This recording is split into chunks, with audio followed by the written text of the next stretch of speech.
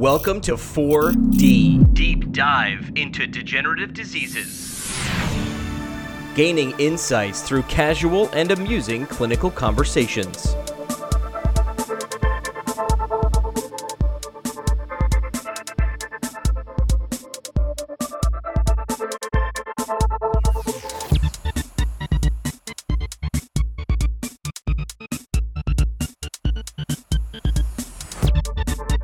Welcome to 4D, a podcast brought to you by the ANPT Degenerative Diseases Special Interest Group. I'm Parm Paget, a physical therapist, and I serve as Secretary of the DDSIG. I am so excited to be here for this episode with Dr. Lee Dibble from the University of Utah. And Lee, I'm going to let you quickly introduce yourself to our audience. Thanks, Parm. Thanks for asking me to take part. I am currently a professor in the Department of Physical Therapy and Athletic Training at the University of Utah. I got a PT degree, a master's degree in PT at Duke University many years ago, more than I want to mention. And then I received a PhD here in motor learning and motor control at the University of Utah and stayed on as faculty here for a number of years. We have a balance and mobility clinic that we run within our department that focuses on people with degenerative diseases like Parkinson's disease and multiple sclerosis, as well as individuals with vestibular disorders. So definitely focusing on balance and postural control. And my research has predominantly been over the past 15 to 20 years on individuals with balance problems, predominantly Parkinson's disease, but definitely branching out into those other diagnoses also. Cool. And so we're excited to have you here to talk about some of that stuff specifically. I'd like to start by chatting about motor learning. I think that as physical therapists, it's what we do, right? We teach people how to move or movement strategies or changing different strategies, and we really are doing motor learning. And I think that a lot of clinicians out there understand the concepts about what we talk about, but some of the terminology can get confusing or sort of difficult to keep track of. And so I wanted to kind of start there and talk about just general motor learning, if that's okay. Sounds great. We always try to sell it like in our grants that rehabilitation, especially within the context of neurologic disorders, motor learning is critical. It is the thing that we are trying to do. And so we can't avoid thinking about it. You shouldn't get we tell our students, you shouldn't get bound to thinking just about the periphery, about muscular strength or range of motion or aerobic fitness, that there is a skill acquisition component that resides within the central nervous system that we have to consider, especially in the context of neurologic disorders.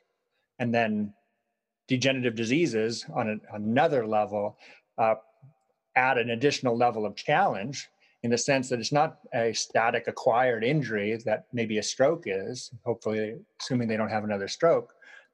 We have a changing system in the context of something like Parkinson's disease that unfortunately affects the very one of the very neurologic centers that helps with implicit learning. Right, and I think that's a great point. I think we'll get there. I just wanted to talk about one other thing about motor learning and implicit learning in terms of what do we do or what can we do to promote that kind of learning in our patients? It's pretty clear from the research and probably clinical practice that we've seen that the amount of practice is the single most important variable that influences what is learned. But assuming that we set aside that there's a sufficient amount of practice, then there are definitely some issues that are kind of pre-practice or issues like choosing the task. You were talking about attention. As you were saying that, I was thinking of another term, like how salient, how meaningful is the task to that individual. Right. One of our frustrations and that has driven our choice of tasks within our research is that some of the motor learning tasks that have historically been done for Parkinson's disease involve upper extremities in a seated position, not posturally demanding, tasks that are internally valid from a research standpoint, but don't have a lot of ecological validity and relevance to how a person might function in their everyday life. So we've chosen to try to do balance tasks. There's a group with Alice Neubauer that they do upper extremity tasks, but they're looking at handwriting, something that's very relevant to what a person has to do in their everyday life. So I think of the finding tasks that are extremely relevant to the individual, that they have some involvement in choosing the task of what they're performing within the rehabilitation. So then they're more invested, attentive, and potentially motivated by Right. the activities that you're doing. Yeah. Like it has to be a goal that they're interested in. Right. And the sort of classic example of like moving a cone from one side of the table to the other, like who cares? Right. Whoever does that in real life. But, if I'm picking up my mug of beer and bringing it to my face, I might be a little bit more motivated. Or a glass of wine, just saying. Or a cup of coffee. Yeah, okay. So, you've talked a little bit about in the setting of a neurodegenerative disease, particularly something like Parkinson's, where those deeper brain structures that are affected of the basal ganglia are actually also implicated in motor learning. And so sort of a big general question is, does motor learning occur in people with Parkinson's? Yes. It's a qualified yes, and it's an answer to your question. I mean, the studies that have been done, so speaking from a research standpoint, studies that have been done predominantly test people early on in the disease, Hoehn-Yahr 1 to 3. So the assumption there is that the degeneration of the basal ganglia has not proceeded to a sufficient degree that it would completely impair the motor learning ability. I can't think of a lot of studies that have really included people, say at Hoehn-Yahr 3, 4, and 5 would be extremely difficult. So it's more difficult to give an answer about those more moderate to severe levels of disease. The studies that we've done and many other studies by others have kind of shown that if you compare to controls, people with Parkinson's disease will have a lower level of initial performance, as you might expect, given bradykinesia, hypokinesia, rigidity, other kind of complicating factors. But they do progress in their skill. They improve in their skill acquisition. They retain some of the same skills. However, they may not achieve the same level of function that a non-neurologically impaired or a neurotypical individual might. But interestingly, in some cases, like one of our first studies on postural motor learning, the individuals with Parkinson's disease increased more because I think they had more space to gain skill. The individuals without Parkinson's disease increased a little bit, but they were kind of at a ceiling in terms of their performance abilities. But there was a lot of room for the person with Parkinson's disease to gain skill as part of their practice. Right. So in terms of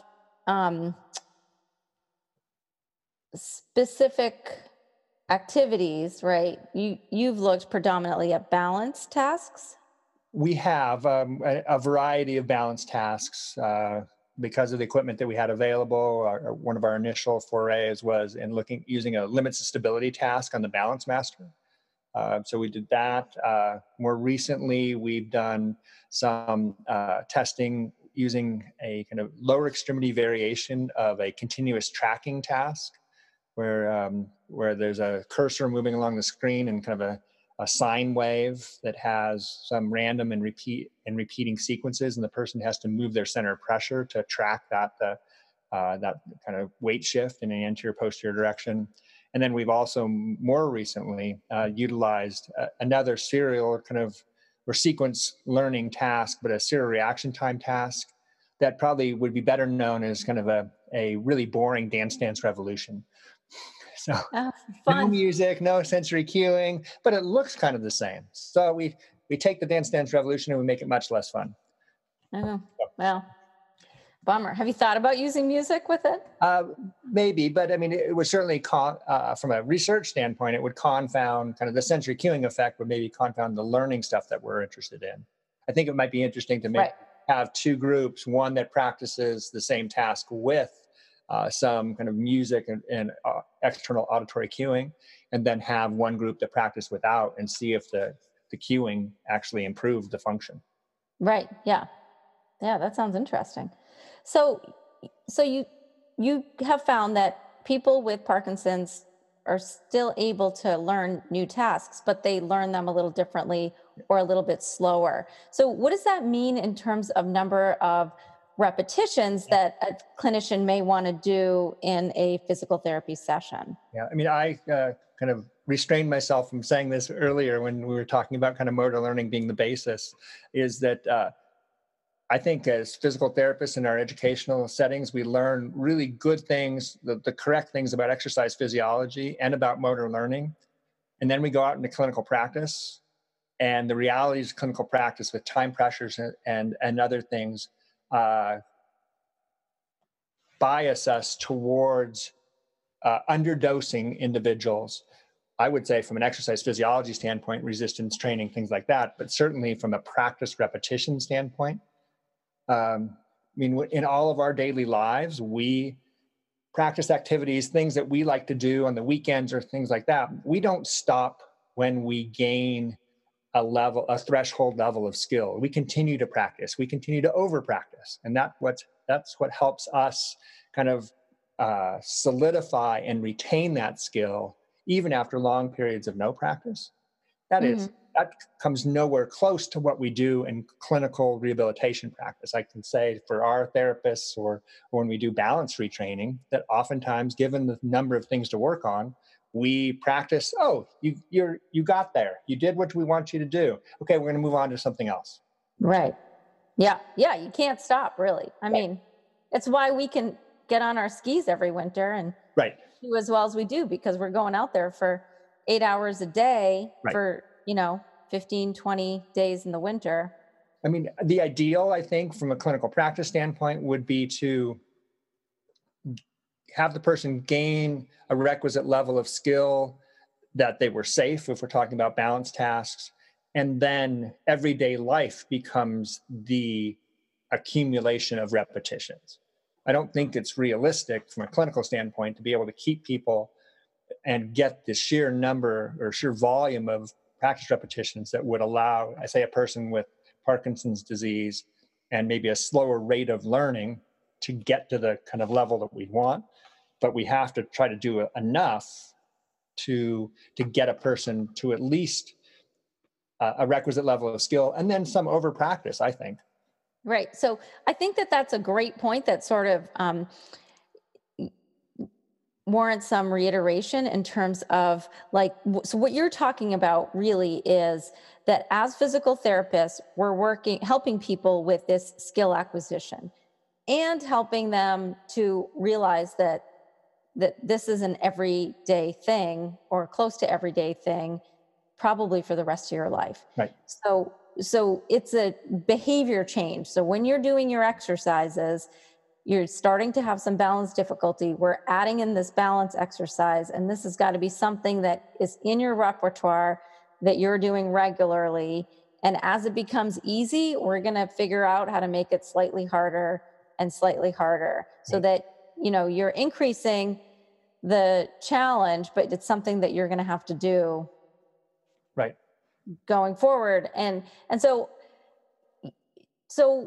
for somebody with Parkinson's, my sort of takeaway from what you've been saying and the examples that you've been given is that, if I'm seeing, say, a healthy elder that has a fall risk, and I'm trying to give them potentially a variety of exercises, to target maybe a variety of different sort of areas of deficit that I'm seeing. Somebody with Parkinson's, I might want to dial back and that say the number or the breadth of the exercise, really identify, what is going to help them the most, and then get them to really practice that and keep practicing it over and over. And then once they attain that skill, then I'm going to maybe jump into something different. Yeah, I mean, I think you certainly have to look at the capabilities that one person may have. I don't want to suggest that you just do blocked practice, like, right, and non-variable practice where you're just doing one thing and master it before you move to the next, because that certainly is not conducive to kind of learning and generalization of the skills. But I do agree that something has to give. If you choose to be a mile wide and an inch deep in terms of all the tasks that you're practicing, you can't, by virtue of the time you have, practice enough of a particular maybe problematic task. So you got to spend more time on that. Right. No, I think that's a great analogy. I like that, mile wide and inch deep, because I think that sometimes we try to do that. Right. One of the geniuses of like something like dance or boxing as a potential intervention, maybe not delivered within an insurance reimbursed setting, but something for individuals with Parkinson's disease that seems to have some kind of contemporary kind of attraction, is that dance, you're having rotation, you're having steps, so you're having to do anticipatory reactive postural control. You're potentially having to do some reactive postural control if you lose your balance. There's music present, so there may be some external sensory cueing. Hopefully there's an able-bodied individual that's guarding in a certain way, or at least partnering. So, and there may be some kind of implicit learning that they don't actually think that they're working on their balance, but they are. Boxing, higher velocity movements, maybe doing things to try to make sure that you don't lose your balance. You restrain your center of mass within your base of support as you're trying to hit a bag and have to absorb the recoil. So I think that there are some kind of nice things about some of those currently popular community exercise programs that really speak to allowing the person to gain some repetitions in balance-related tasks. Yeah, and in a safe way. I mean, I think that's the other thing, is when people are supported in their exercise, then they're willing to push themselves. But it also speaks to your motivation and kind of attention too, that if they don't realize that they're practicing, they're with a cohort of people that they enjoy spending time with, they don't see it as therapy, that may allow them to kind of feel much more engaged in that they're doing something actively involved for themselves in management of the disease. Yeah, it's super interesting. And I know that, those programs are getting popular for a reason. I think people, are feeling the benefits. We're starting to see it in some of the research that's happening. Right. Certainly anecdotally, when you talk to people, I mean, they're highly supportive of them and sort of consider a lot of those programs like a lifeline for them. Here's where I struggle a little bit with kind of the push for evidence-based practice. I think that it would be very difficult to control every specific detail of a boxing program to the extent that you needed to do some sort of randomized clinical trial for that intervention. Mm-hmm.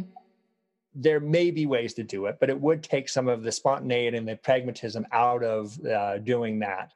I can certainly speak to the anecdotal positive effects that we've seen within our patients, that they're so much more engaged rather than just coming in and walking on the treadmill and lifting weights and stretching. They're so much more engaged.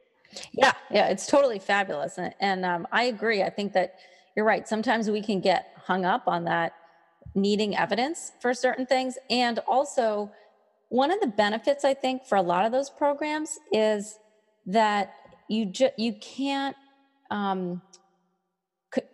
control for everything, I think a lot of those programs really increase people's self-efficacy and generally the way that they feel. So they become more physically active outside the program. Because the reality is, if they're going to a class like that for twice a week for an hour, I mean, that's only 2 hours of exercise. It's really, for any of us, not a lot to show a big difference, but we are seeing some differences in those people. And I think a lot of it is because they they feel good, and like all of a sudden they're realizing, well, I can go for a 2 mile walk on my off days with my spouse, even though before they weren't doing that. And and how do you control for that? And do we really even want to? Right? We Right. want people to be doing that, so we're not going to tell somebody like, sit on your No, couch except for these 2 hours of don't do that. whatever intervention we're giving you. Right. Yeah, I There's two somehow things. I don't think IRB would approve that. Yeah. There's two other things I wanted to kind of bring up before I forget them. Really, was there's been some kind of talk about the influence of medications on this kind of overall motor learning ability.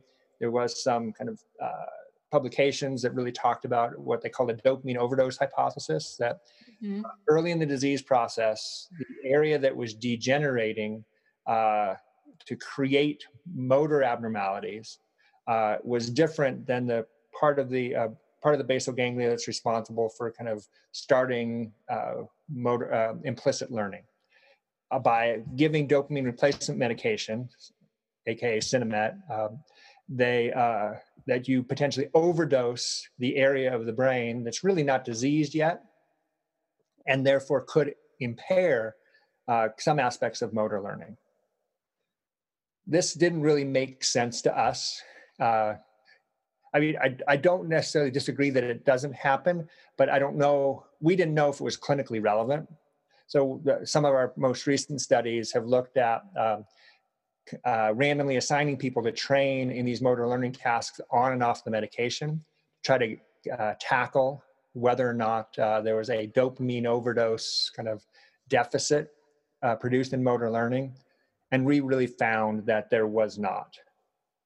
I'm going to kind of explain that further, saying that the effects of being off medication, fatigue, bradykinesia, hypokinesia, were so profound for these individuals that it degraded their performance and really frustrated them, and also made it difficult for them to accumulate the number of practice trials that they needed to actually gain the skill. So there may be some subtle cognitive deficits associated with the dopamine overdose that, assuming everything else didn't happen, there could be a little bit of a deficit. But the sheer benefits of being on medication in terms of reducing bradykinesia, reducing hypokinesia, reducing rigidity, and allowing the person to not be fatigued far outweighed any subtle deficit. So did you find that they actually did the same in terms of motor learning, whether they were on or off medication, or they did better on They medication? did better on medication. And right, and you're attributing that to they had a better motor ability when Yes. they were on medication, and that allowed them to get a more robust practice Yeah, session. I mean, we controlled the amount of practice, so they all have the same amount of practice, but the practice was much more difficult and less efficient in those off medication individuals. And we had no way of quantifying the kind of frustration that they were feeling, but it was Mhm. very evident that they were struggling because of being off medication. Mhm. And were these studies, are they done in the same individuals on and off, or did you have two completely different cohorts? We've done that a couple of different ways. This last way, they were different cohorts. We got a group of Parkinson's patients and we randomly assigned them to either train on or off. Hmm. Pre- And what kind of numbers are you talking about in terms of like your N number? I think the lower extremity one was like 28, so there was 14, 13 or 14 in each group. I mean, so it certainly could be powered more highly, but we found kind of statistically significant results on our primary outcomes. mean, I think there are some more subtle differences in secondary outcomes that we'd be interested in kind of chasing down a bit more, and we'd certainly need more people for that. Mm-hmm. Great. So the other thing I wanted to bring up before I forgot was this kind of clinically relevant thing of generalization, like that you brought up the point about practicing specific tasks. Well, one of the challenges in motor learning, whether you're talking about balance and postural control or upper extremity motor learning or other tasks, is how much of what you practice transfers or generalizes to similar tasks. And I think that's a kind of critical issue that we don't really have a good handle on in Parkinson's disease, or frankly in other kind of areas, because we don't know what specific characteristics are going to allow me practicing a particular balance task and have that transfer to another one. Mm-hmm. So a lot of I'm sorry. I can tell you that some of our tasks have not transferred, like that dance dance revolution task that we did. We used the four square step test, thinking, okay, well, they've been doing stepping and dance dance revolution. We thought we might see transfer. There wasn't any. Dan Peterson is a researcher at Arizona State University who's done some in conjunction with Faye Horak, some reactive stepping assessments, and they did anterior and posterior reactive stepping using a sliding force plate. Unfortunately, that did not translate to lateral stepping behaviors. Right. And do you guys also do reactive stepping activities? And how do you do it? So from an experimental standpoint, we have what we call a tether release paradigm. We have them put like a climbing harness on, and they're attached to a tether. When we're doing posterior reactive steps, they're attached to a tether in front of them, an electromagnet on the wall, and we can release, after they lean back enough like you would for a push and release test, you release the electromagnet and they have to take a step to catch themselves from falling.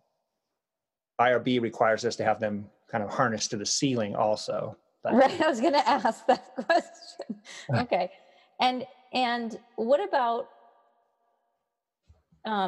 So have you found, or have you had a way of looking at with that kind of training? Do people get better? Do people's balance improve, or a reactive stepping test, sort of like you might see on the mini best test?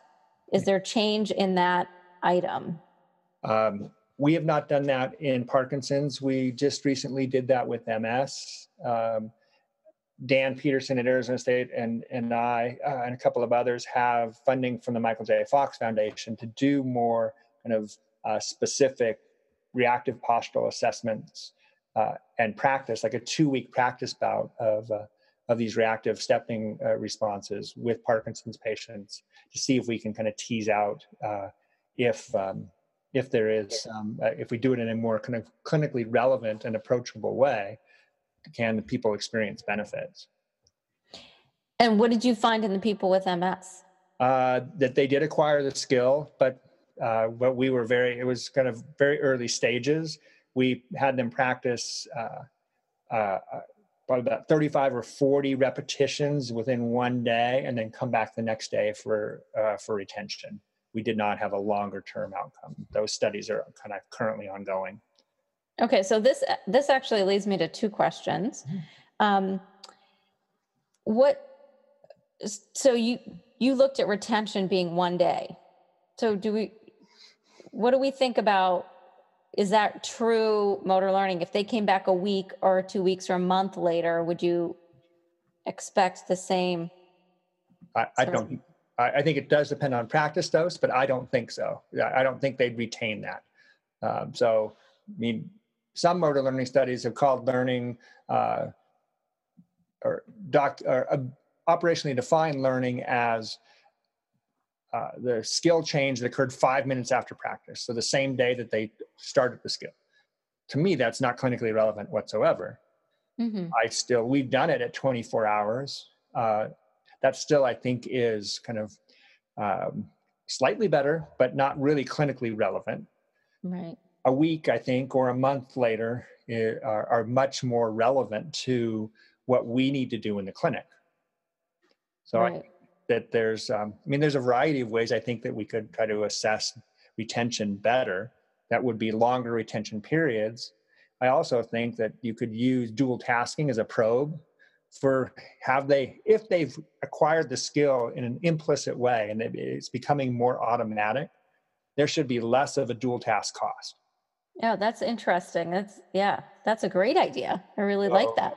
And so you would have to, in theory, test the dual task activity prior to the practice, provide that practice on whatever, schedule you're going to provide, and then test that dual task again.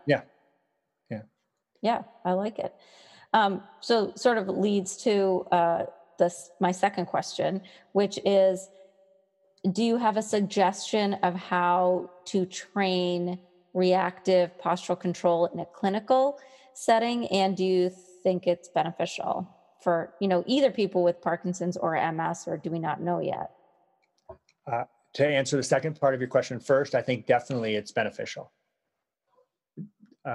Again, my clinical experience and our research experience does focus on people earlier in the disease process. And that's cutting across motor phenotypes, in the sense that we're not talking about just people with maybe the freezing of gait kind of presentation. So I think there are some things that still need to be teased out. It appears that the freezing of gait kind of predominant individuals may have some altered kind of motor learning kind of capabilities. But I do think that practicing reactive postural responses is a critical element. One of the ways that we've done it sometimes in the clinic, I don't know if you have these, we used to call them sport cords. They're a kind of a surgical tubing, kind of different resistances. They have a belt. You could put them around a sturdy structure in the clinic. You can put a belt on and the person can walk forwards or backwards or sideways. So we really liked them because they were functional lower extremity strengthening. They were getting some kind of destabilizing force on them. So they had to do anticipatory stepping, appropriate amplitude anticipatory responses to take steps without losing their balance. And if they happen to lose their balance, they practice a reactive step. Mm-hmm. So then you were kind of doing a little bit of all of those things. Mm-hmm. Are you diluting the practice on reactive steps? Probably. Right. But I think that you do get strange looks from your clinical colleagues if you're regularly pushing your patients off balance. But I think something like that in a kind of somewhat safe environment is probably critical. Yeah, I've heard of people doing that. I worked in a clinic where we actually had a treadmill. Uh-huh. We'd have people harnessed in, and it would do slips and trips. Right. No, I think that's a great one. Like if you can change the acceleration parameters faster or stopping quickly enough, then you do some slips and trips. Yeah.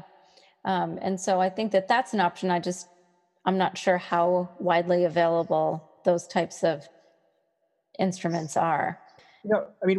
Another challenge that we spend some time thinking about is, and it kind of comes from our relationship with kind of doing some vestibular stuff also, is it's pretty clear, like when you're trying to train gaze stability, that the air signal is at least in part retinal slip. The image that you're interested in slips off the retina, and you have to try to do something centrally to get the eye back on target. Maybe you change the gain if you have that capability, or you change the saccade somehow to get the eye back on target. What we don't have a good handle on is what is the relevant air signal that we should be training from a postural control standpoint and a postural stability standpoint. We've thought about it. We haven't come up with any answers. So if we could get a better sense of what that would be, then we'd have a better sense of what we should train. So is it that you need to force the center of mass outside of the base of support 50 times? And that's that center of mass slip that is necessary. And that's what helps a person gain skill. Because you need to make them have errors in their performance to learn what to do, but we don't have a really good sense of what that error should be. We kind of make a swag at it, but we don't know that for sure. Yeah, and having a safe way to sort of play with that error Right. is challenging for sure. Right. Well, I think that's any balance patient, whether it's Parkinson's or anybody, I find that hard from a home exercise program standpoint, because the thing I want them to do is lose their balance to practice and get better. The thing I don't want them to do is fall at home with the exercises that I've given them to do. Very narrow margin between those two. Right. Yeah. And also, then to some extent, the kind of strategy that they're using when they are losing their balance, like, we don't necessarily want to train a hip strategy. Right. So there's a lot of education that kind of has to happen when you're giving people those balance exercises to work on at home. Right. I mean, it kind of relates to understanding what the air signal is. I don't think we do enough repetitions of the challenging components of balance tasks. For example, like losing the balance. How many times in clinical practice, how many repetitions of losing their balance if you're doing a walking task out on a kind of uneven surface? How many repetitions of losing their balance do they get? Not a ton, at least in our clinical practice. Another kind of variation I don't think we practice very often is the transition between sensory environments.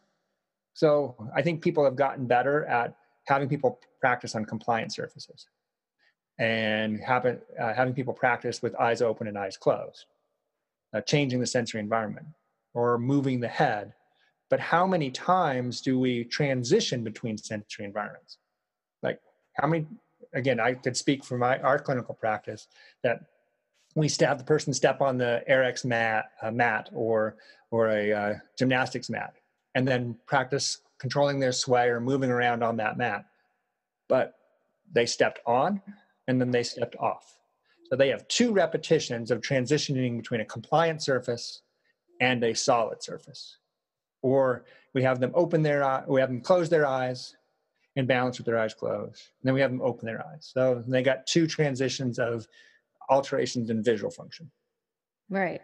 And there are some clear indications that that one of the deficits in Parkinson's disease is some alterations in sensory integration and maybe some kind of misinterpretation of proprioceptive information. Mm-hmm. So it seems relevant clinically that we should be trying to do some of the training of kind of transitions between different sensory environments that might allow them to hopefully interpret proprioceptive, visual, and vestibular information more often and maybe improve their function. Mm-hmm. This is anecdotal. I don't have research to support that. I'm drawing on research from a variety of different areas. But I do like your point about those transitions, because I have found anecdotally as well that sometimes it's that first closing of the eyes, and then once they sort of get it, then they're kind of solid. And then when they open their eyes, there's almost another disruption. Right. So sometimes I'll do 5 seconds, open, close, every 5 seconds for, a little while, a minute or something. Right. That's another thing I wanted to bring up was just the influence of kind of, whether it's cognitive fatigue, we've actually looked more at kind of muscular fatigue. And I think that potentially that influences people's balance abilities. And what we don't know is how that influences motor learning ability. Mm-hmm. In this last study that we did, there were people that off medication really just had clear indications of fatigue in their performance curves. They were gaining time on the tasks, the reaction time slowed. Interestingly, though, they did all the repetitions and their performance looked much worse at the end of practice than it did at the start of practice. So there's definitely a performance decrement. They came back the next day and they had learned. Their performance was better than when they had started the previous day, which really challenged our assumptions that you should stop when they started demonstrating fatigue. I still don't know what to do with that clinically. And I do think that fatigue plays into decreased performance, and that's relevant from a balance standpoint. So maybe increasing endurance helps postural control, but I don't know what fatigue does to motor learning and how that would play in, because I think that's relevant to if we talk about adding practice repetitions, then we have to consider the influence of fatigue. Right. Yeah. Well, that is interesting. I mean, it's interesting that they still learned, and, you know, it'd be interesting to know, which would be hard to do, but like, could it be that they learned, but not as well as they would if they weren't fatigued? Right. So Lee, you're a super busy guy. Yeah, there's a few things going on. Yeah.